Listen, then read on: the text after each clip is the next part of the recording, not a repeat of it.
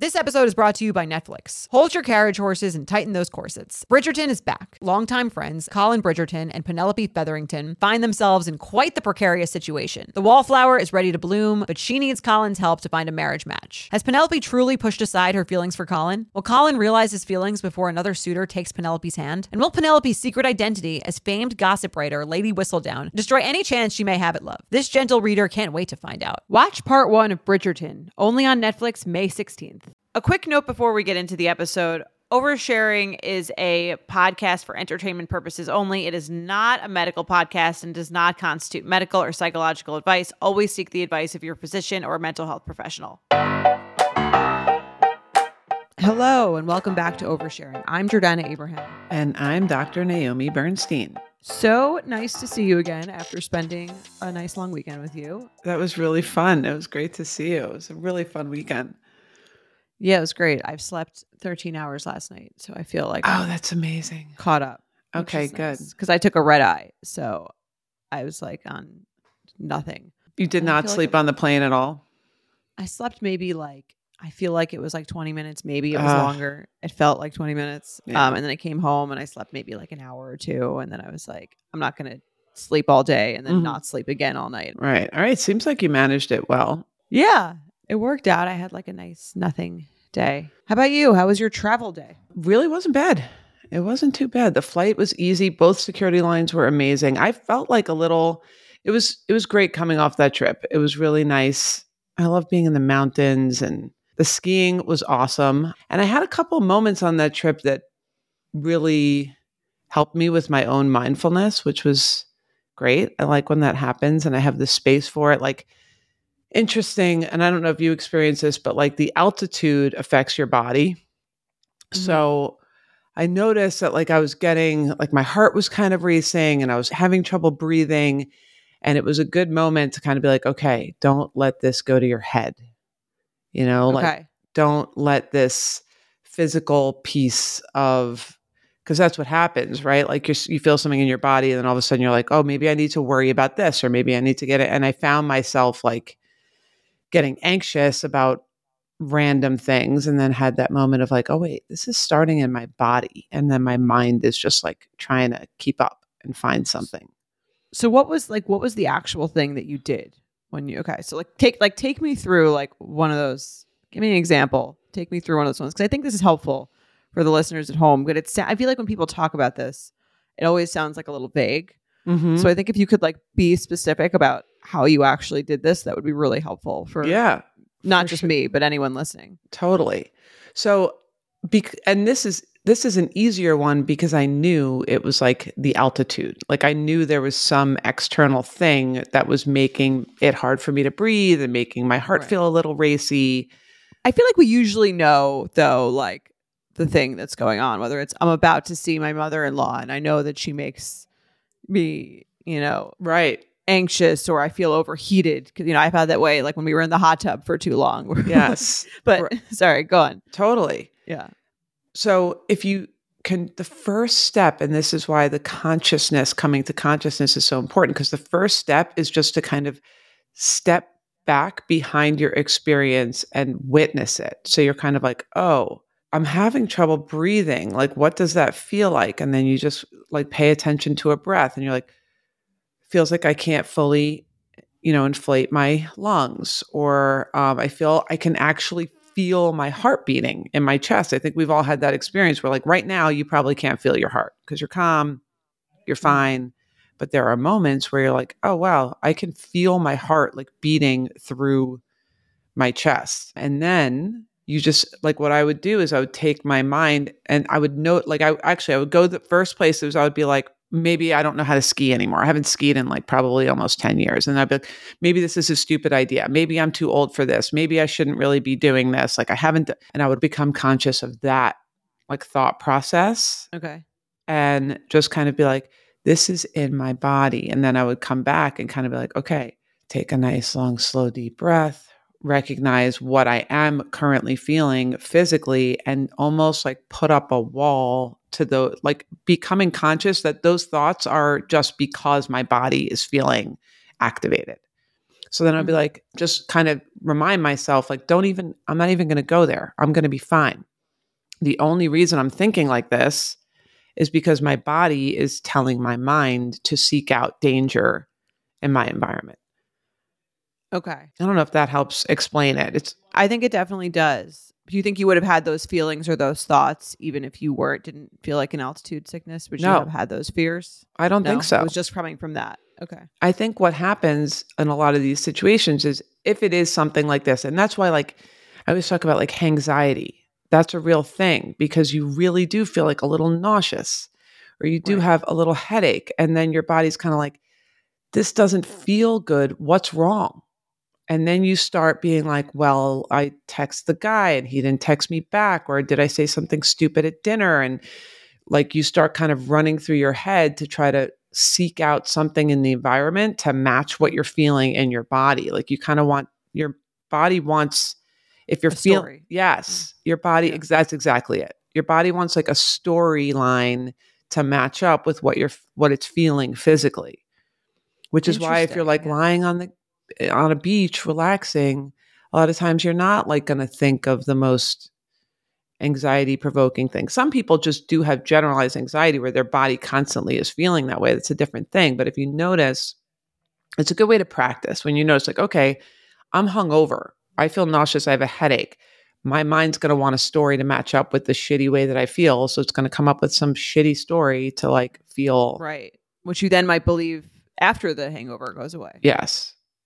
So just noticing that is like half the battle. I like that. Don't let the story explain something that's not true. Yes. Almost. Right. It's like creating something that doesn't have to exist. And then it goes like in a vicious cycle because then sometimes you get, all worked up about the story, then your body does start to get, sometimes the story can come first and then your body reacts to the story. Then if you can calm your body, then you can kind of watch how the story you can release the story once your body is calmer a little bit more quickly.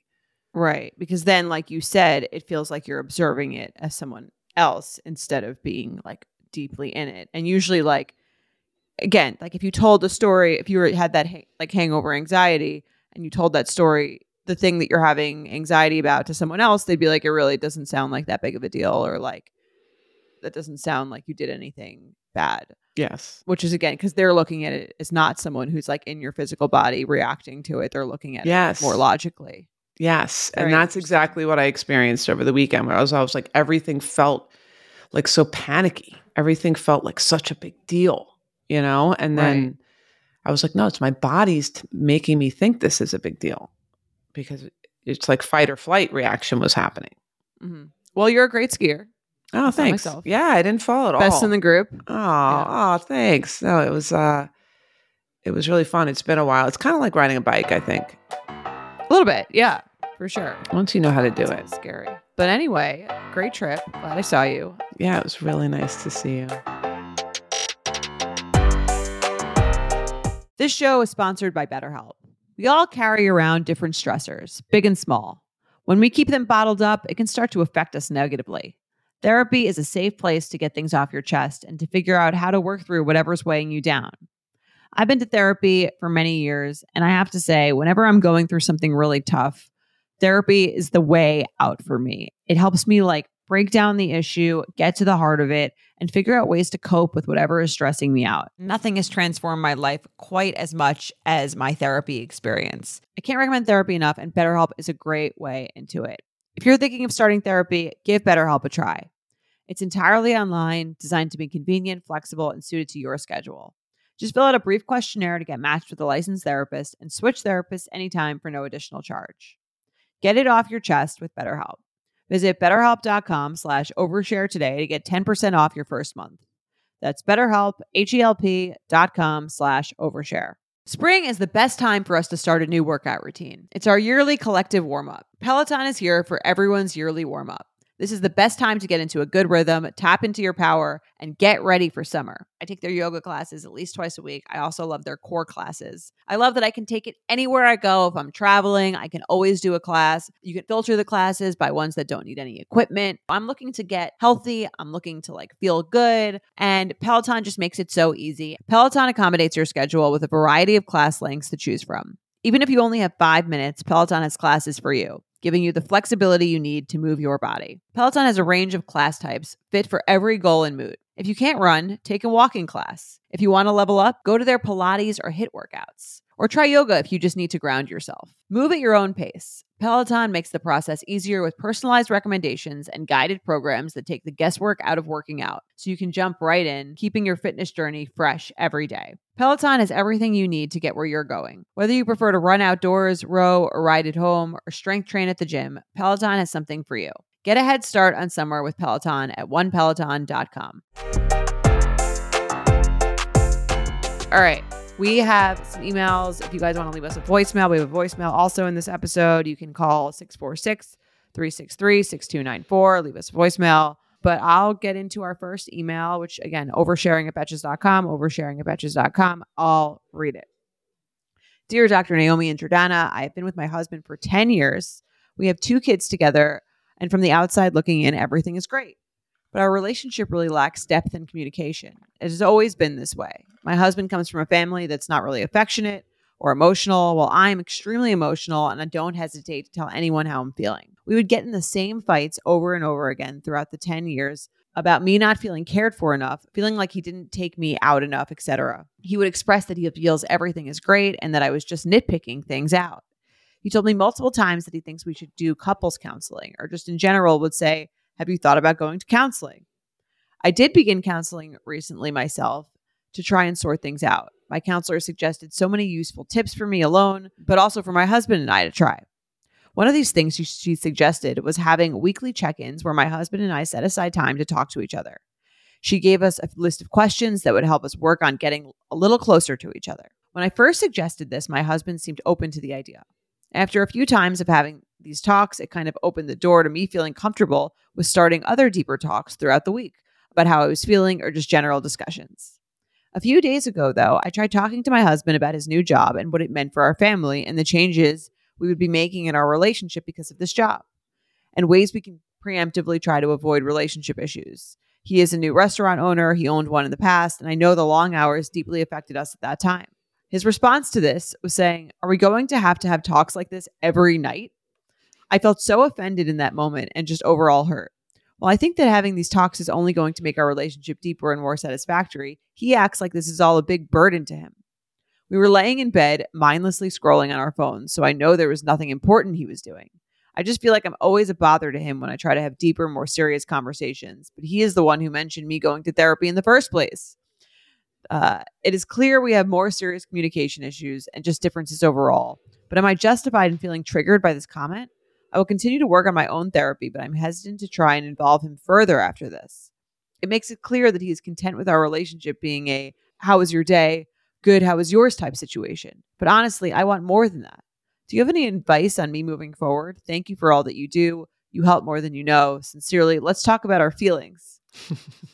Don't suggest therapy unless you are ready to get what you asked for. Yes, exactly. I think a lot of people do think they're kind of like, well, you go to therapy, you figure out what's bothering you, and then you'll kind of leave me alone. Right. And stop asking all these annoying questions. But he did suggest couples therapy, which I think is a strength for them. Right. I think the issue that's happening is she's been holding all of this for so long that the floodgates opened, and now she's probably trying to do this a little too much and it's overwhelming him. Versus, I tell couples a lot, one of the benefits of couples therapy is just having your structured 50 minutes a week where you're going to talk about the stuff, and then both people can, in some cases, some couples do like to talk between sessions, but for some people like this husband that feels a little overwhelmed, he can feel good knowing, okay, we have our session. That's Right. going to be our time. I'm not going to be caught off guard when I'm trying to chill before bed, with some deep conversation that I'm not prepared to have. So I think the couples therapy might be good, or if not, that therapist originally recommended like once a week. Like, I don't think you can overwhelm him at this point with too much.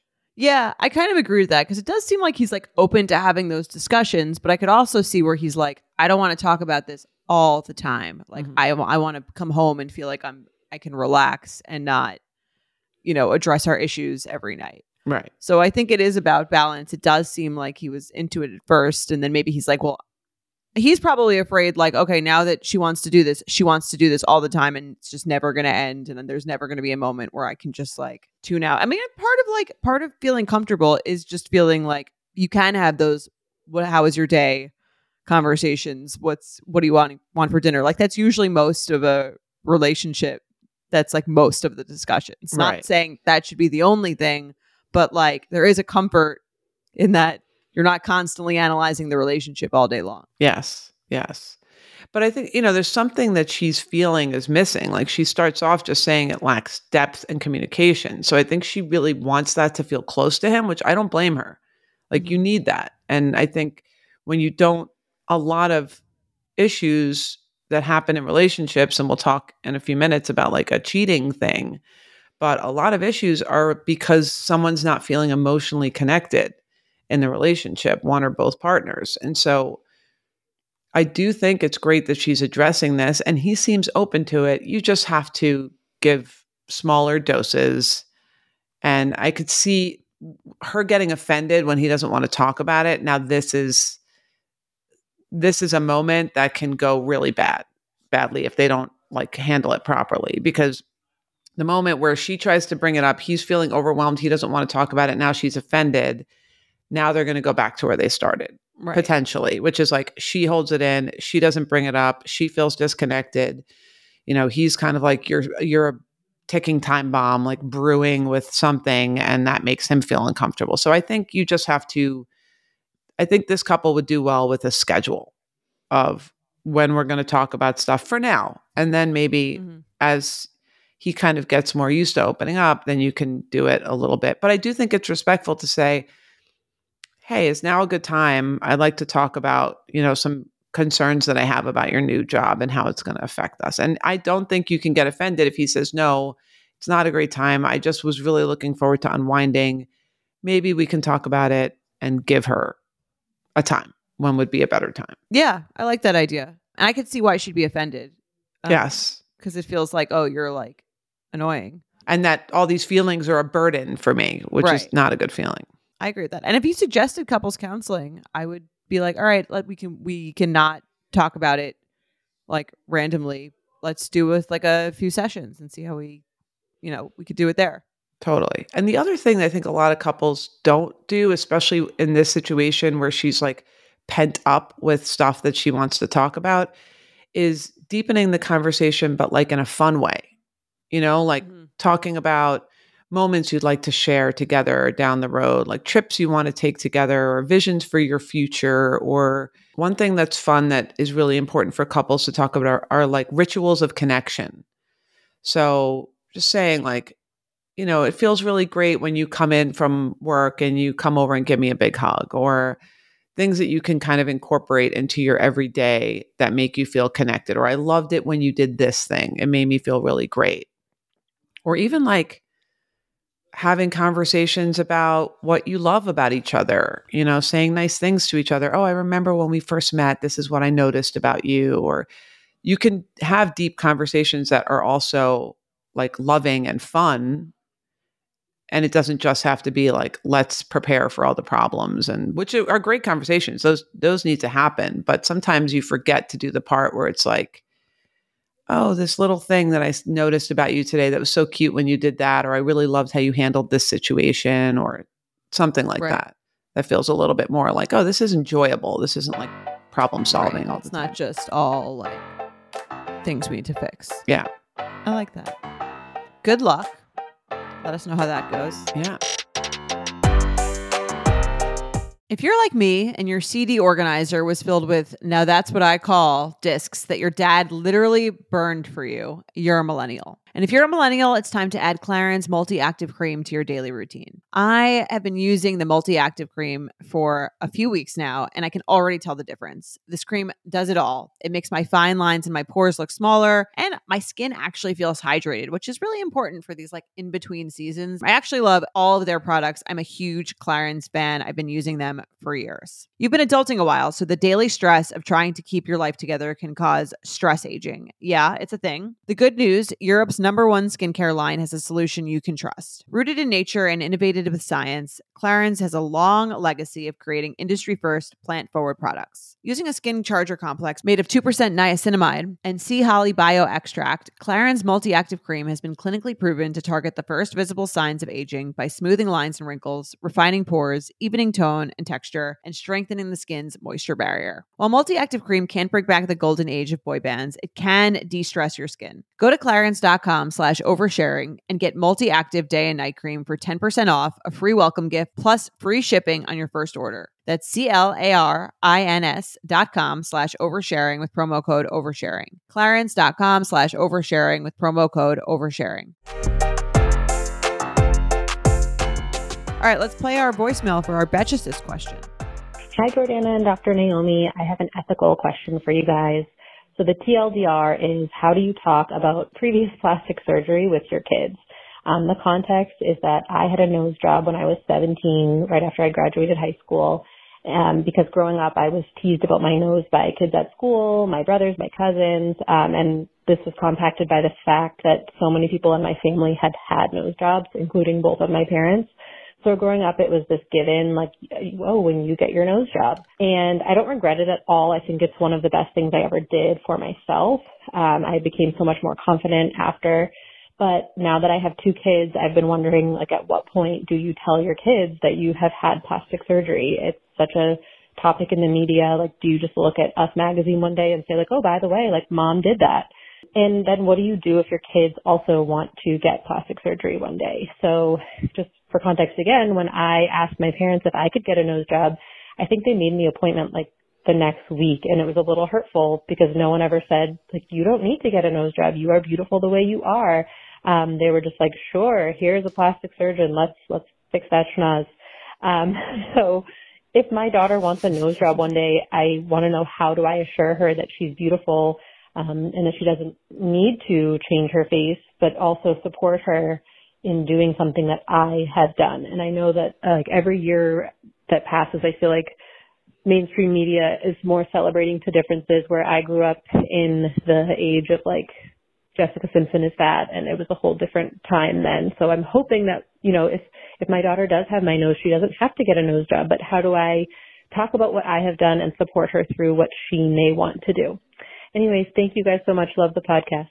It's a good question. Really good question. I think in terms of bringing it up, my initial thought is, I don't know how old her kids are, but I think I would wait until you have a moment where she's saying something, you know, expressing some doubt about herself or a moment of self-consciousness. And I feel like a lot of the best teaching moments with kids are kind of like, I went through this. I went through something similar. Here's how I handled it. Here's how I feel about my decision, and kind of putting the question back on them. You know, like, this is my experience. This is how I felt. Like, how are you feeling? And seeing kind of where she stands. I don't know that you need to just like out of the blue bring that up. If there is a moment where, you know, her daughter expresses something like that, she can use that as like, I know how you feel. I felt the same way too. Right. Because it seems like her feeling about her own nose job is like both, I wish someone told me I didn't need it, but I'm so glad I got it. And I actually do feel much more confident. So I have no regrets about doing it. But I wish that I didn't feel like I had to. So it's like an interesting, I guess the way that she's processed her own is kind of interesting, because it's like, what do you want for your child? You want them to be happy and confident. And obviously you want them to like be that way no matter what the like circumstances are. But she's also saying like, and which is probably what her parents felt, which is why they, you know, it doesn't sound like they said she needed to get one, but it sounds like as soon as she came to that conclusion on her own, they were like, oh, you probably will feel much better like once you get one. So we're just going to help you facilitate this immediately. Yes. Yes. And I agree. I could see why that was upsetting for her, because I think there is the one thing that she can definitely do differently is if her daughter does express that she wants this, and this is recommended by plastic surgeons anyway, when you're talking about plastic surgery with young people, is like having kind of like a 3-month cooling off period where just because like some asshole at school makes fun of your nose, you don't just go in the next day and like book a surgery. So you have to kind of allow that to sink in and see if you can do some of the stuff we talk about on here, like mindfulness, choosing your place of focus, seeing if you can kind of learn to love yourself. Whereas this, as opposed to the second you start to feel insecure about something, you go must change it immediately. Run and change it to make yourself feel better. Because a lot of times what happens, and it's funny, I notice this even in myself, like and this is why I think plastic surgery for some people becomes addictive, and it just is something to think about, which is like I had these brown spots on my face, like sunspots, and I got like 2 of them removed. And then as soon as those were gone, I noticed like 2 others that I had never noticed before, because it's like, now this part looks good. Now your mind's eye goes to like the next thing that could be more perfect. And if you don't ever really learn how to just like relax into those imperfections and see if you can use the power of your mind to refocus your attention or think about things differently. Like if I just, then if I go and I get the other 2 little ones off, then I'm going to notice then I'm going to start to notice a wrinkle that I don't like or some other. It's almost like you fix one thing, and then if your mind's looking for imperfections, you're going to find them. So I do think it is one piece of advice is that if she ever does come to say that she wants to do it, is doing the opposite of what your parents did, which isn't like scheduling it the next day and saying, okay, let's talk about this. What bothers you? How often do you think about it? What triggers you to think about it? Do you think you could try to focus on other aspects of your appearance that you feel better about, or see the beauty in, you say you have an ethnic nose, like she's saying, like trying to see the beauty in the difference. Like just because it's not the nose that everyone else has doesn't mean that it's necessarily bad, but that's how it feels sometimes, especially when you're a teenager and you're trying to fit in. Yeah. I mean, I think it's tough because it's like, if you see something that has a clear fix and it's your child and it's something that they also see, I could see why her parents did what they did. I'm not saying that that's like right, but it's also kind of like, when someone else comes to, I think you see this a lot with weight. And I think we saw this a little bit last week with the mother with the neck that she was also trying to change. Or you see this with weight, where it's like someone tells you that they feel like they've gained weight or they feel like they're fat, and then maybe you notice it too, but like, what are you supposed to say? And I was thinking about this because I was thinking like, oh, I like gained a few pounds over the holidays, and I'm like saying it out loud to like to a friend, and I'm like, I'm saying that. Am I saying that so that they will tell me that I look great, even though I know my body and I know what I look like? Or am I saying that because I want validation in it? Right. So it's interesting. I don't know. I mean, like if you agree with that person's assessment of themselves, and sometimes that's probably true, especially with something like a nose that's a hereditary nose, and you saw it in yourself and your husband had it and you see it in your child, where you're like, yeah, life will be better if we just change it. Yes. It is interesting that like they've all had this, so they've all kind of dealt with it in the same way, which is like, okay, we don't like it. It's passed down. This is how we all fix it. And even the idea of doing that is kind of passed down, like not sort of relaxing into an imperfection is something that they haven't really practiced. That being said, I get it. Like, I don't think there's anything wrong if your child or, but people have braces, like your daughter has braces. Yes, right? Totally. So 100%. We could have just all relaxed into her yuck mouth and just like seen the beauty in it. So I get it. If there is something that is bothering your child, I just think it is good to have a little waiting period. Right. And if it's still bothering you in 3 months, then go ahead and go for it. Or if this is something that she had been complaining about, the whole time, and then she finally is like, well, can we do this? I still think it's important to take the time to, it's a surgery. It's going to be painful. There's going to, and from what I understand, And again, I'm not against it if it's going to make you feel better, but there is sort of this adjustment that comes even more so with something like a nose job versus like a breast reduction, where it's like on your face and your identity is kind of held in your face. So if you take your nose and you completely change it, there is sometimes, I'm sure, this listener felt great about it, but sometimes there is almost this like adjustment period of like, oh my gosh, I feel like I'm looking at a totally different face in the mirror, and something that comes with that. So I think just having these conversations is important. But I think, again, if her daughter ends up wanting it and she feels good about giving it to her and they go through the conversations, and I think this is a perfect opportunity when it comes up to talk about self-image and, your self-worth and how it feels. And if this is something that you really think is, if there's a general feeling of self-disdain and there's like a general depression or negative self-talk, this could be the type of thing where you fix the nose and now she wants something else, something else. And you're constantly changing. But if it really is just this one thing that's been plaguing her and she wants it and you go through the process, I think it's perfectly fine. Yeah. Well, good luck. I think it's a hard line between like support and, being supportive of what the person wants and wanting them to love themselves as they are. So. Totally. And I think you can try. There's no harm in saying like, well, let's try some of these strategies and let's look at, sometimes it's helpful to look at other beautiful people that like have a bigger nose or have whatever, smaller breasts or whatever it is that you're like not liking about yourself. Sometimes it's easier to see the beauty in other people that have that. So you could try some of that for a little bit. And if it's like, no, I'm trying that, this really isn't working, I would feel so much better, then go for it. But I'd wait to, bring it up when she brings it up. It'll come up naturally, I think, by itself if she really does have an issue with it. Right. And maybe she won't.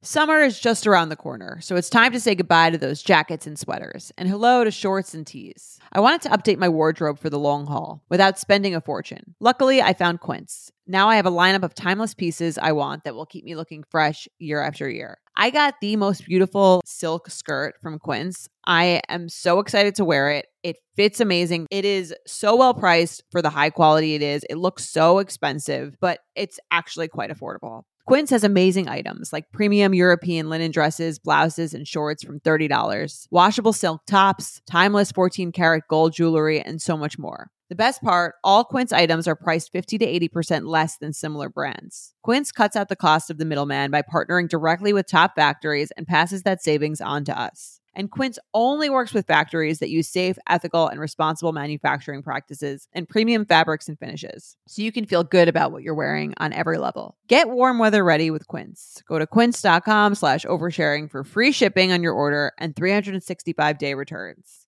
That's QUINCE.com/oversharing to get free shipping and 365-day returns. Quince.com/oversharing. We've all been there. You have a question about your credit card, you call the number for help and can't get a hold of anyone. If only you had a Discover card. With 24/7 US-based live customer service from Discover, everyone has the option to talk to a real person anytime, day or night. Yep, you heard that right, a real person. Get the customer service you deserve with Discover. Limitations apply. See terms at discover.com/creditcard. Let's do some intentions. Okay. Hi, Jordana and Dr. Naomi. I've listened since the beginning and I love the pod. Thank you for all your insight. I recently found out that my fiance cheated on me while he was on a boys' trip in November. I received a message from the woman it happened with this past Saturday. He was gone for an entire week and she stated that they slept together the last 2 days of his trip. The entire time he was there, my intuition was telling me something wasn't right. He wasn't very communicative, not texting back for hours and not calling, even though we had agreed prior to him leaving that he would call every day. I was upset about his lack of communication, and I let him know that I was upset and that I felt ignored and uncared for. The last couple of days of his trip, he actually seemed to be putting in more effort to communicate the days he slept with her. So once he got back, I believed him when he said he didn't do anything. He had mentioned that his friends had a female roommate and that they had talked when he was telling me about the trip. I asked him if something happened and if that's why he wasn't communicating with me, and he lied and told me that they hadn't. When I got the message from the woman, I was furious. I felt so betrayed on so many different levels. I ended up moving out of our apartment and into one of my friend's houses. His trip was the first week of November, and this is the second week of January that I found out. He had been lying about so many things from then to now, but he had acted so normal for the most part. We've talked a lot since then about where our relationship went wrong, and there was a huge lack of communication and how we were both feeling before that trip happened. We've decided we both want to work on the relationship because we genuinely love each other and believe our relationship is worth working on. So we're going to be attending couples therapy, and I will be starting individual therapy. However, our couples therapy session is not until February 23rd. What is an intention I can use to help myself cope with the intense feelings I get when I think about and picture him cheating during that trip?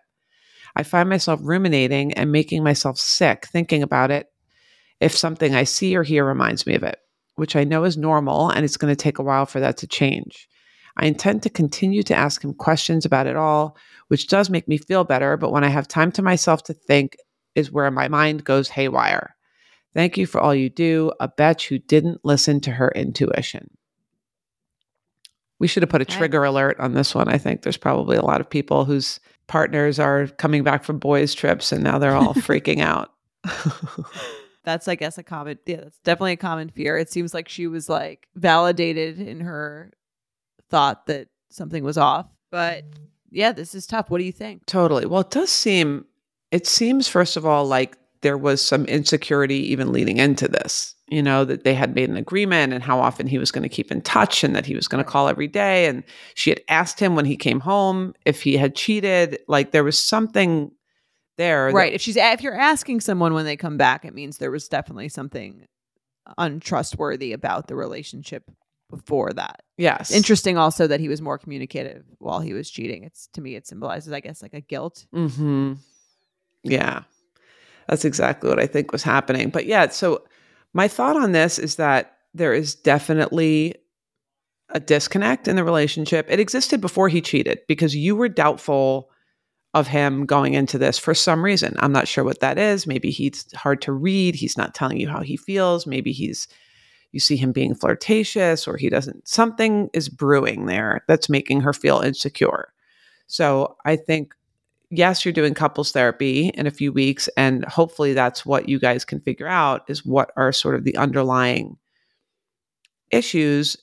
And I think until then, you can kind of start your own like couples therapy-ish while you're waiting, which is setting a time like we talked about in the last email, like every week for you guys to talk, setting aside a time where we're going to talk, what we're going to talk about, and maybe making some kind of a inventory for yourself of what was missing for you, and having him kind of make an inventory of what was missing for him. Like, yes, I think asking questions about the actual affair and what happened and the details, that's okay if she wants to know that, to just kind of get the information and quiet her mind.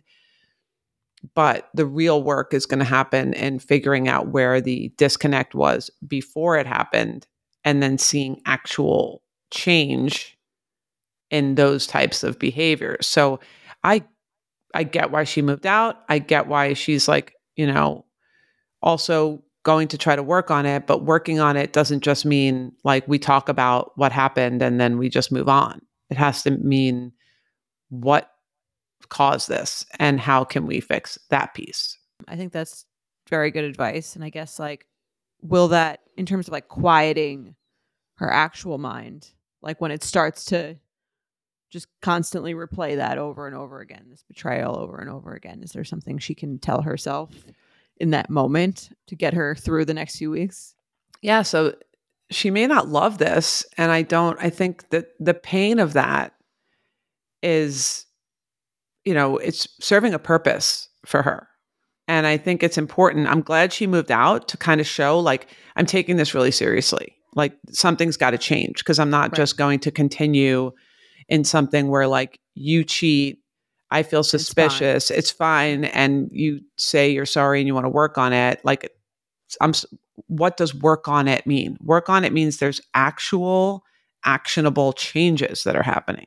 So I think when she has these moments where she's like nauseous over the images that she's creating in her mind, that's her signal to herself that like, in order to make this feeling subside somewhat, I need to see actionable changes on both of their parts, mostly his, it seems like, but hers, I'm sure too, if there's something that he's not feeling connected. So the intention that I wrote for her when she's in that moment, and it might not make her necessarily feel better, but I think it will make her feel hopeful that she's going to find her way out, is this pain exists to remind me that if nothing changes, nothing changes.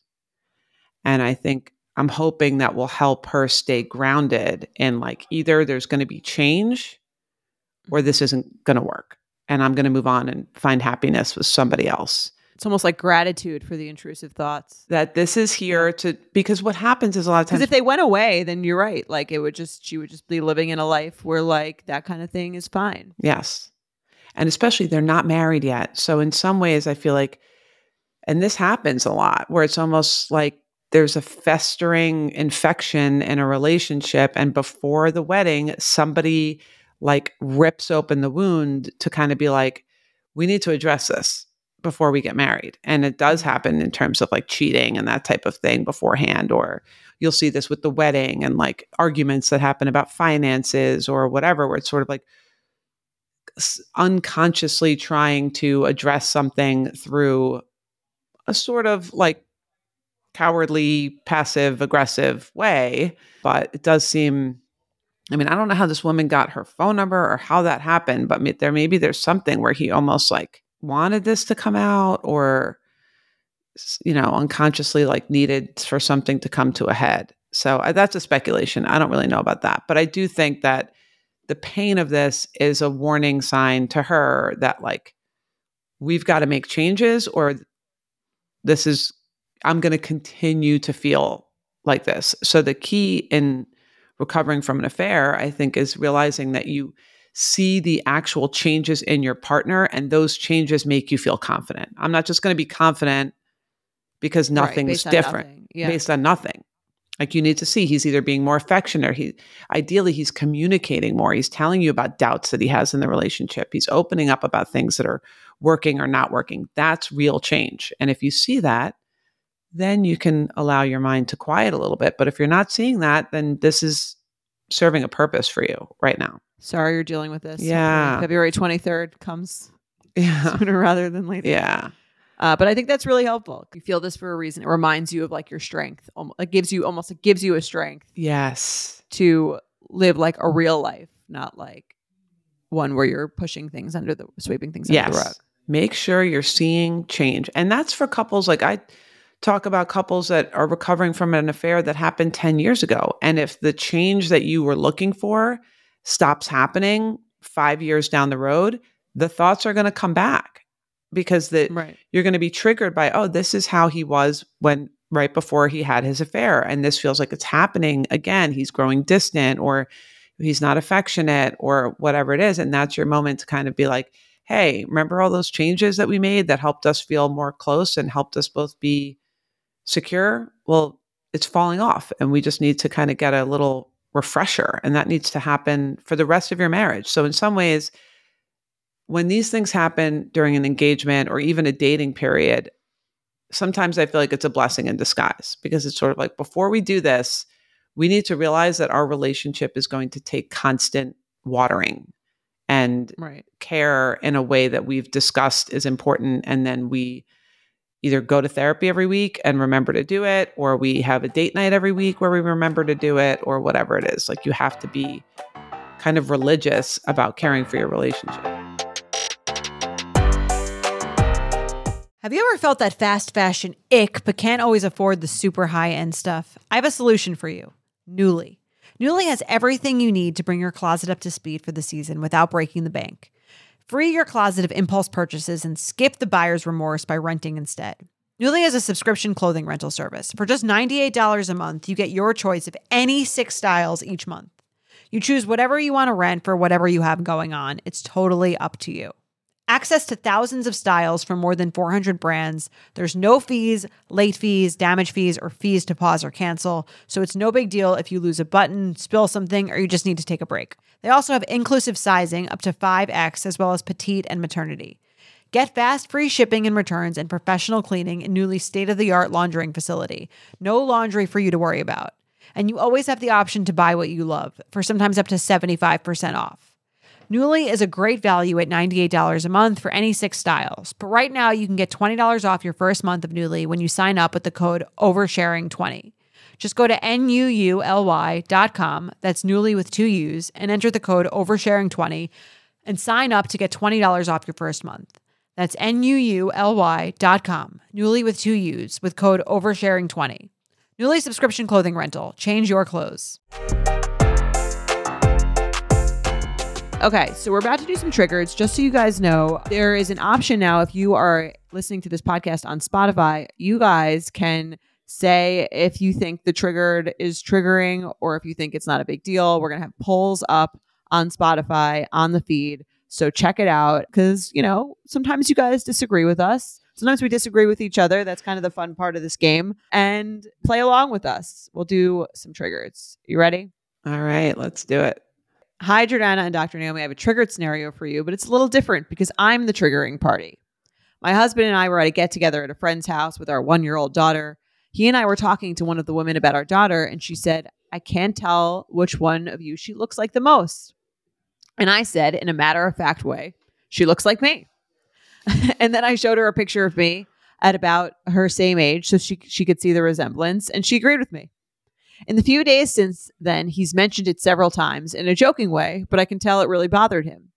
I apologize when he brings it up because I realized I was very definitive about it and I didn't need to be. I didn't mean it as a slight to my husband, even though he seems to have taken it that way. He's very handsome and I would love if one of our hopeful future children looked like him. But I feel pretty confident that this one doesn't. I do understand that I could have just let our friend speculate because maybe she could have seen my husband in her. But to paint a full picture, she does look so much like me. We have the same eye shape and unique blue-gray color, the same nose and round face shape, and my hair looked the same as hers when I was her age. My husband has a much longer face shape and his eyes are green. He keeps saying, it's an option, but you said that as if it was a fact. I feel like it is a fact, though, seeming as everyone I've talked to thinks so also, including his own mom and sister. I'm attaching pictures so you can decide for yourself. I don't know. What do y'all think? Should he be triggered? Sincerely, Betch, with or without a mini-me. And she includes some pictures so we can decide if the baby looks like him or her. And I mean, we're not going to show the pictures for privacy purposes, but I have to say, I think in the first picture, the baby looks a lot more like her. And I think in the second picture, I could see both. Yes, I had the same reaction. First of all, I love the pictures. I don't know. Beautiful baby. Beautiful baby, which is why they're like fighting over who she looks more like. She's so adorable. Really cute. But I totally agree. I don't think this was an open shut them. The first picture I could see, it kind of looks like, and I would say, if you guys are asking, she's probably 70% mom, 30% dad, something along those lines. But it's not like it's a mini-me situation where there's like none of the dad in there to the point not where a wipeout. Yeah. Right. It's not a wipeout. I totally agree. The second picture, I could see the dad in there more. I could also see her being like, sort of like thinking the baby looks like her. And then you kind of get into that. Like, oh, I have a little mini clone and she's like my mini-me. Yes. And it's kind of like, I think the idea of that is kind of fun. So she's probably just like gone all in on it. And then you have like the confirmation bias thing where you're sort of like, now that you've decided this, now you're looking for every little thing, like her pinky toe looks just like my pinky toe. And, you know, you're kind of like looking for all the things that confirm that she looks like you. So I could see why the husband felt a little bit like it's not one of those where, like, I've seen people where it's like, this is all mom or this is all dad. Like even Lila, my oldest, I had, you know, it's so funny. Well, I was thinking about that. Yeah. You envision, you're like, I'm carrying this baby for 9 months. Like I envision like a dark hair, dark eyed, like, and she came out looking just like her dad, like blonde hair, blue eyes, pretty much looks almost like I'll kind of sometimes be like, but your eyebrow shape is like sort of like mine. Like I'll Right. try to find like one little thing, but sometimes it's open shut like that. No one would be like, I think if they looked at Lila when she was a baby, being like, I can't tell. She looks like both of you. Like, No. That wouldn't really be what someone would say. But I can see being, again, in the situation where it's not entirely clear when the parents look a little like each other, which happens a lot too. Yes, this couple kind of looks sort of, they have similar Yeah. coloring. They're like both lighter. Like Mike and I don't have a kid, but if we had a kid, we look You somewhat wouldn't be able similar to tell. each other. Yeah. If it was like a little unclear and then someone said something and he was like, absolutely none of her. It's all me. Yes. I think I would be a little insulted. I'd be Yeah. like, Yes. especially if the baby was as cute as this one. I'd Yes. be like, it kind of looks like you can't just completely shut me out of the equation. Yes. It's not like that cut and dry. Yes. I agree. I could see why he was triggered. It's not like to the point where it's like facts. That's it. Like, don't be delusional. Like, I don't think we're at that point. So, but I will give the listener and the mom, I'd say she looks more like you, but I don't think it's open, closed. Right. And also, I mean, I think not that I think this really has that much to do with the situation, but I did hear or read somewhere that like when babies are born, they're supposed to look a little bit more like the dad so that like biologically a father could like claim them. So maybe there is a little bit of a biological insultingness in the fact that you're stating that he looks absolutely nothing like factually, Right. the child looks absolutely nothing like him. Yes. Just biologically could be more triggering to a man than a woman. Yeah, think. interesting. I could see that. And I also agree with the idea, my kids are a little bit older and like they change, who they look like when they're first born is not always like how their features end up like evolving. So I think they can go through little phases where they sort of look a little more like mom and or their expressions start to come out and maybe they have expressions that are more like one or the other. So it just makes their general vibe different. So this was a fun one. What would you give it? So for the If it were you, the baby looks, again, you look so different than Jeff. So it's hard one for you to probably imagine, but. Right. No, I could imagine it because like the other two, like Maddie and Brooks, I think I look more like. So if somebody was like, oh, totally, they look nothing like you, I'd kind of be like, but that's like, I was feeling Well, not somebody like your husband. Yes. Yes, I agree. I do think as I'm envisioning it, it's triggering. Yeah. Not like immensely, but I'd give it like a 5, maybe 4. Yeah, I think that's fair. I think I would be like, I think I would be a little triggered if they didn't see any of me in it and the baby looked, a case could be made. Yes. At least pretend. Yeah.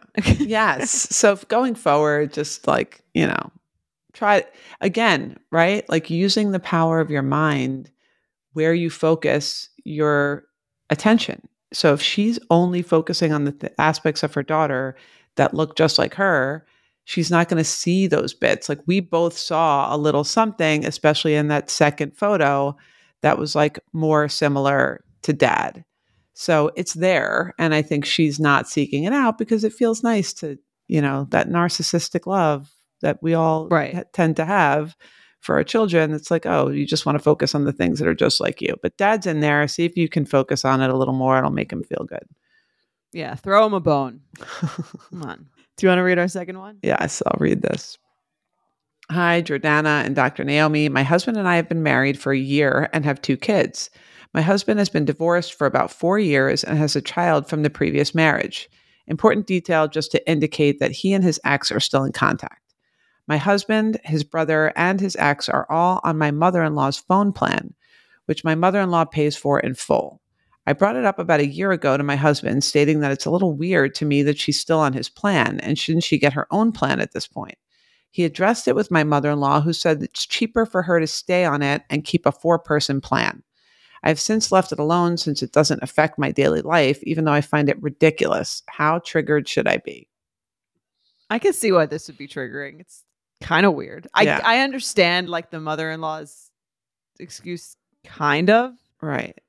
And It also does it's like seem the like- mother of her grandchildren. So maybe she feels like she's like hooking her up and not having to pay for a Right. phone. I'd let it go just because they share the kids and it's like would probably just cause a thing for no reason. But I would think it would bother me too. I'd be like, this seems a little weird. Yes, I agree. I think the only reason to address it is if you want to get on the phone plan and like have your phone paid for. Right. You could be the fourth. Right. You could be the fourth. So I think unless you want to like take that on and say like, hey, you need a fourth. Like I'd like to be the fourth. I pay $85 a month and I'd rather not. Right. And then it makes sense. Then you're putting them in a spot where it's like now they're having to like pick, which is uncomfortable. But unless you really want to go on the phone plan yourself, then I would leave it alone. If it was like an ex-girlfriend or even an ex-wife with no kids, I would probably be a little more annoyed. Yeah. But I think that like because there's a kid, you want to keep it as peaceful as possible. And I think for that reason, I would again let it go unless I wanted to get how much cheaper is a fifth? You could all get on there. Right. One big happy family. Yeah. And I don't the know. The phone plans are weird because I do think like weird. people say that somehow. There's something about, yes, I totally agree. It is a weird thing where it could, in a twisted world, which it is, it could make financial sense to have an extra person on there. But yeah, I could see being triggered by this. I think there's also this idea of like when there's a grandchild, it's sort of like, okay, the extra $85 is going to go towards my granddaughter, which feels like, okay, it's like the mother and maybe saving her money is like giving money to my grandchild. Yeah. And a feeling like because you're the mother of the grandchild, you're like part of the family to an extent, which I'm sure doesn't make her feel good. Like, yes. You know, she has the kids, so she's more her family member than maybe this. She doesn't say if they have kids together, but. Yes, I agree. Triggering, but unless you feel like you want to go on there, I don't think you can just be like, take her off just for principle. Right. It really is irrelevant. It doesn't really matter aside from. My only reason, again, this would be more triggering is if the mother-in-law and the ex-wife are like really best friends. Yes. That would make it a lot more annoying if she was like, not only is she on the phone plan, but they're just best buddies. Yes. I think. Yes. She doesn't say how close they are, but. Totally. I think if this is an isolated thing, you feel good about your relationship with your mother-in-law. She's not intrusive in any other ways and everything else is fine. You could leave it alone. If this is sort of a symptom of a more like intrusive enmeshed relationship that's bothering you, then maybe you want to address that.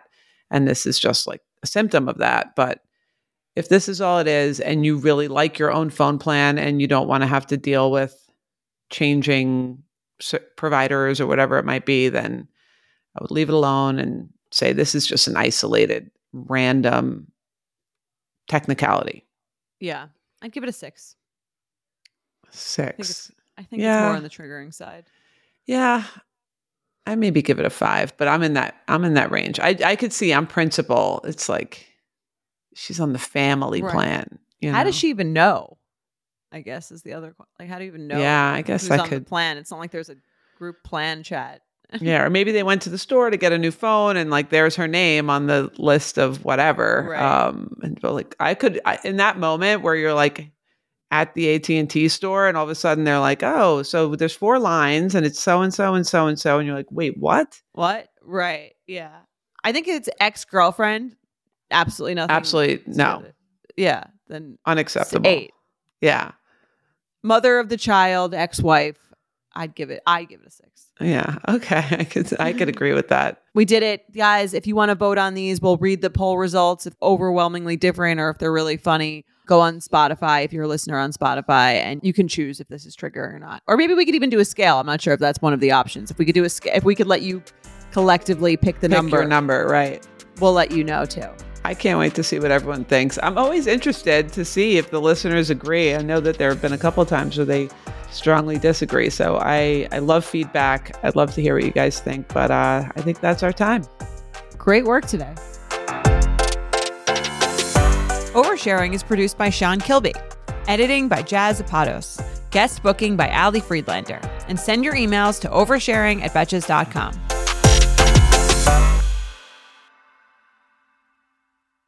Thank you to our sponsor, Netflix. Bridgerton is back, bringing us another scandalous and sexy season. And dearest gentle readers, you will not want to miss this chapter. In season 3, longtime friends Colin Bridgerton and Penelope Featherington find themselves in quite the precarious situation. The wallflower is ready to bloom, but she needs Colin's help to find a marriage match. Will these friends defy odds and expectations to find true love? And will Penelope's secret identity as famed gossip writer Lady Whistledown destroy any chance she may have at love? You shall have to watch and see. Watch part 1 of Bridgerton, only on Netflix May 16th. Betches.